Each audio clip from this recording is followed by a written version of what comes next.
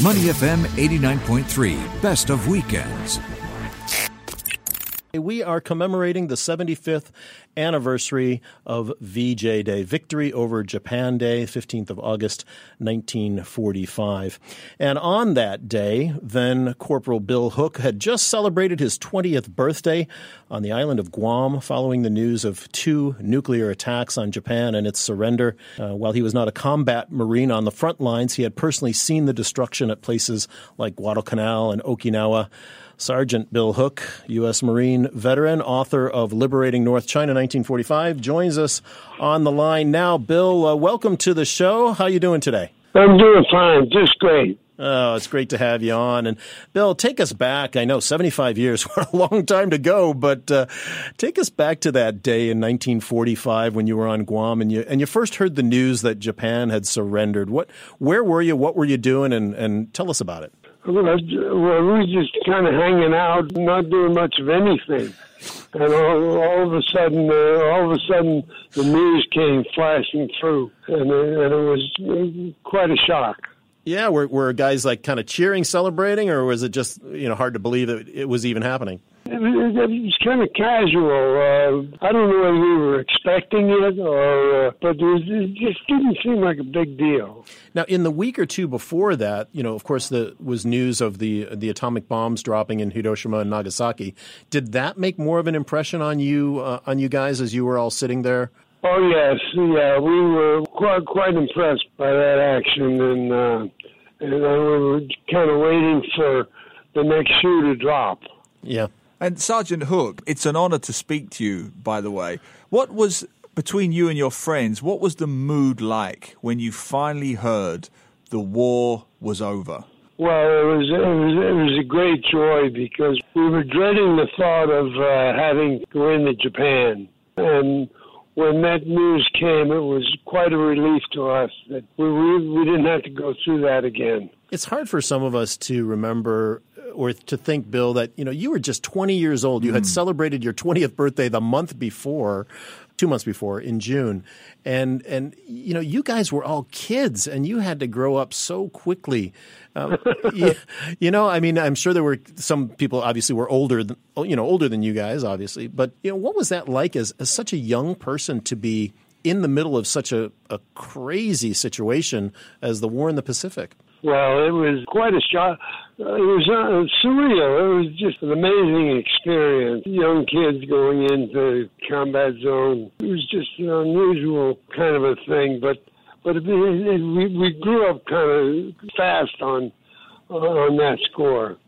And on that point, Sergeant Hook, and I'm going to keep calling you Sergeant all the way through, out of respect. I'm talking to an American Marine veteran here. It is a real honor. But I just want to focus. I'm trying to think what it was like when I was a teenager. You signed up when you were a boy. Can you just tell us that story? Why did you sign up? What was it like? What was the thinking? What made you decide to be an American Marine? I was in the Merchant Navy before I went in the Marine Corps. And my brother been in the Marine Corps a couple of months before me, and I was kind of embarrassed that he was making $21 a day, a month, and I was making about $500. And my oldest brother was in there, and I said, "Well, yeah, I got to join in and get in the action too."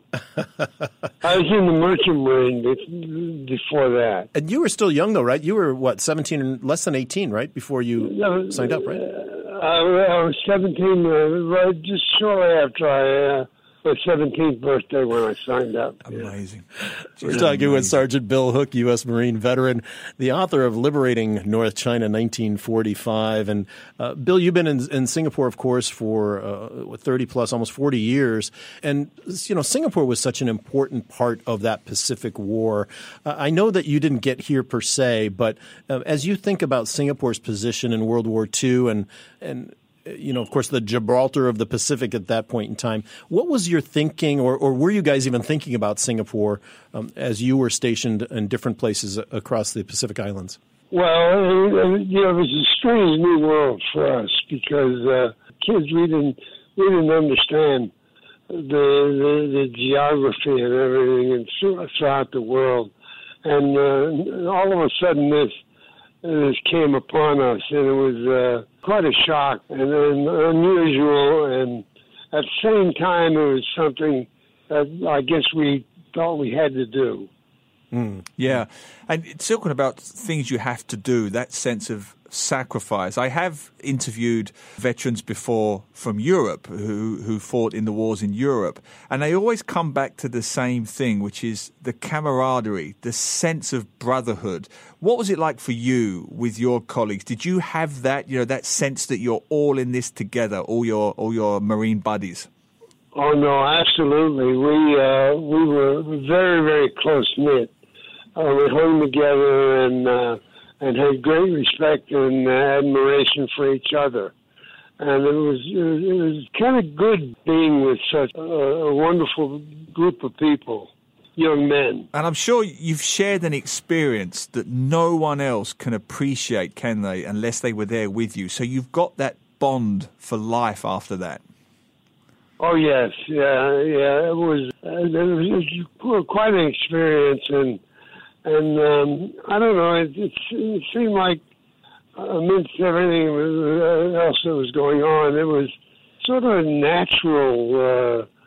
natural thing that we would be where we were at the time we were in there. Bill, when you went into Okinawa, you went in just as Okinawa was falling, just after the fall. And if you can remember back to those days, what was your overriding feeling when you rolled into to Naha, to southern part of Okinawa, and then went over to Shuri Castle, which was mostly destroyed? As you saw the devastation of that battle, what went through your mind? Well, Shuri Castle was a memorable experience for me, one that I wouldn't want to live again. Because I was there the day we cracked Shuri Castle. It was horrible walking around the rubble and looking down at the ground and seeing long black hair coming through the earth, and we knew then there were women down there who were. It was sad to see, to understand that there were women that we had just killed. And how did it affect you, Sergeant Hook, after that? I mean, I'm assuming those kind of images, those kind of memories, they're not something you forget. No, it's something that you keep forever. And it was not. It just wasn't fun. It wasn't fun at all. Yeah, we're talking with Sergeant Bill Hook, a U.S. Marine veteran, the author of Liberating North China, 1945. And Bill, I know a lot of those memories. You were at Guadalcanal as well, and in the Solomon Islands, and you went to many different locations. And just the whole theater throughout the South Pacific was actually, many of the places were quite different, weren't they? They were islands, but each of the islands had its own particular situation there, right? The topography or the challenges that needed to be faced. Does anything stand out to you about some of the different islands that you were on or that you had visited? First landed on Guadalcanal after it had been secured, and then from there we went into Guam. That was quite a memorable experience because that was our territory, and we were claiming it back again. And that was a very exciting time, and one we kind of looked forward to because we were, as I say, we were taking our territory back again. That was very, very interesting. And as an American Marine, how was you treated by the locals in these different islands? What was your relationship like with the locals in each of these places? In the early part, before Guam, we didn't have much of a relationship with local people, but on Guam, they were very, very appreciative. They were so happy to see us, and they were very. We worked with them very hard to make sure that they got as much satisfaction as possibly could. Yeah, and what experiences did you have, Sergeant Hook, with Japanese soldiers, be it during the war or as maybe POWs after the war? How did you find the Japanese soldiers? Well, I really didn't have any contact with them because I was not a combat Marine. I was a driver for a colonel in the headquarters operation. So I really didn't get to see much. We saw a lot of action. We saw too many burning bodies running away from our flamethrowers, and that wasn't fun. That just wasn't fun. Bill, if we can just move a little bit forward on the timeline, you were part of that first Marine contingency that went into China after the Japanese had surrendered for your group to actually take the official surrender from the Japanese occupying forces in China. I believe it was Tianjin, right? Is that correct? Tianjin, yeah. We flew into Shanghai and then up to Tianjin, yes. And what was that like, going into a country where you knew it was fully controlled by your enemy or your former enemy at that point?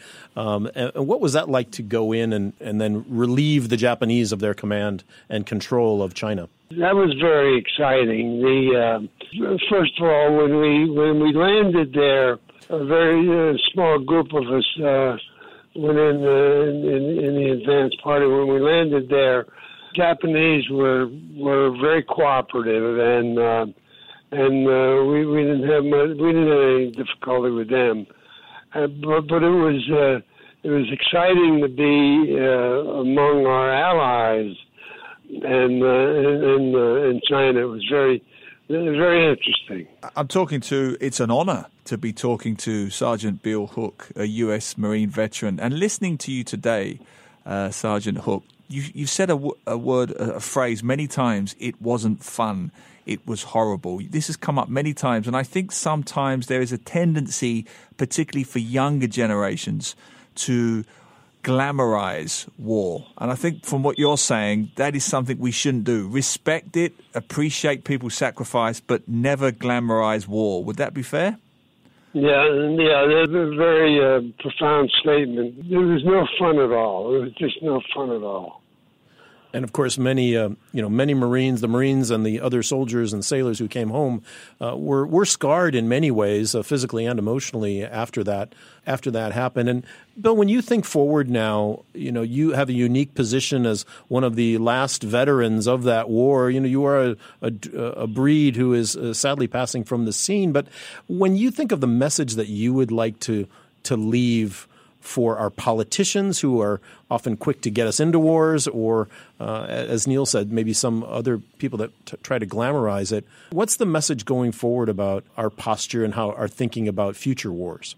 I would hope that our politicians would realize the extent of the damage that is created for not only for us, but for the enemy as well. That the war should be avoided in any case.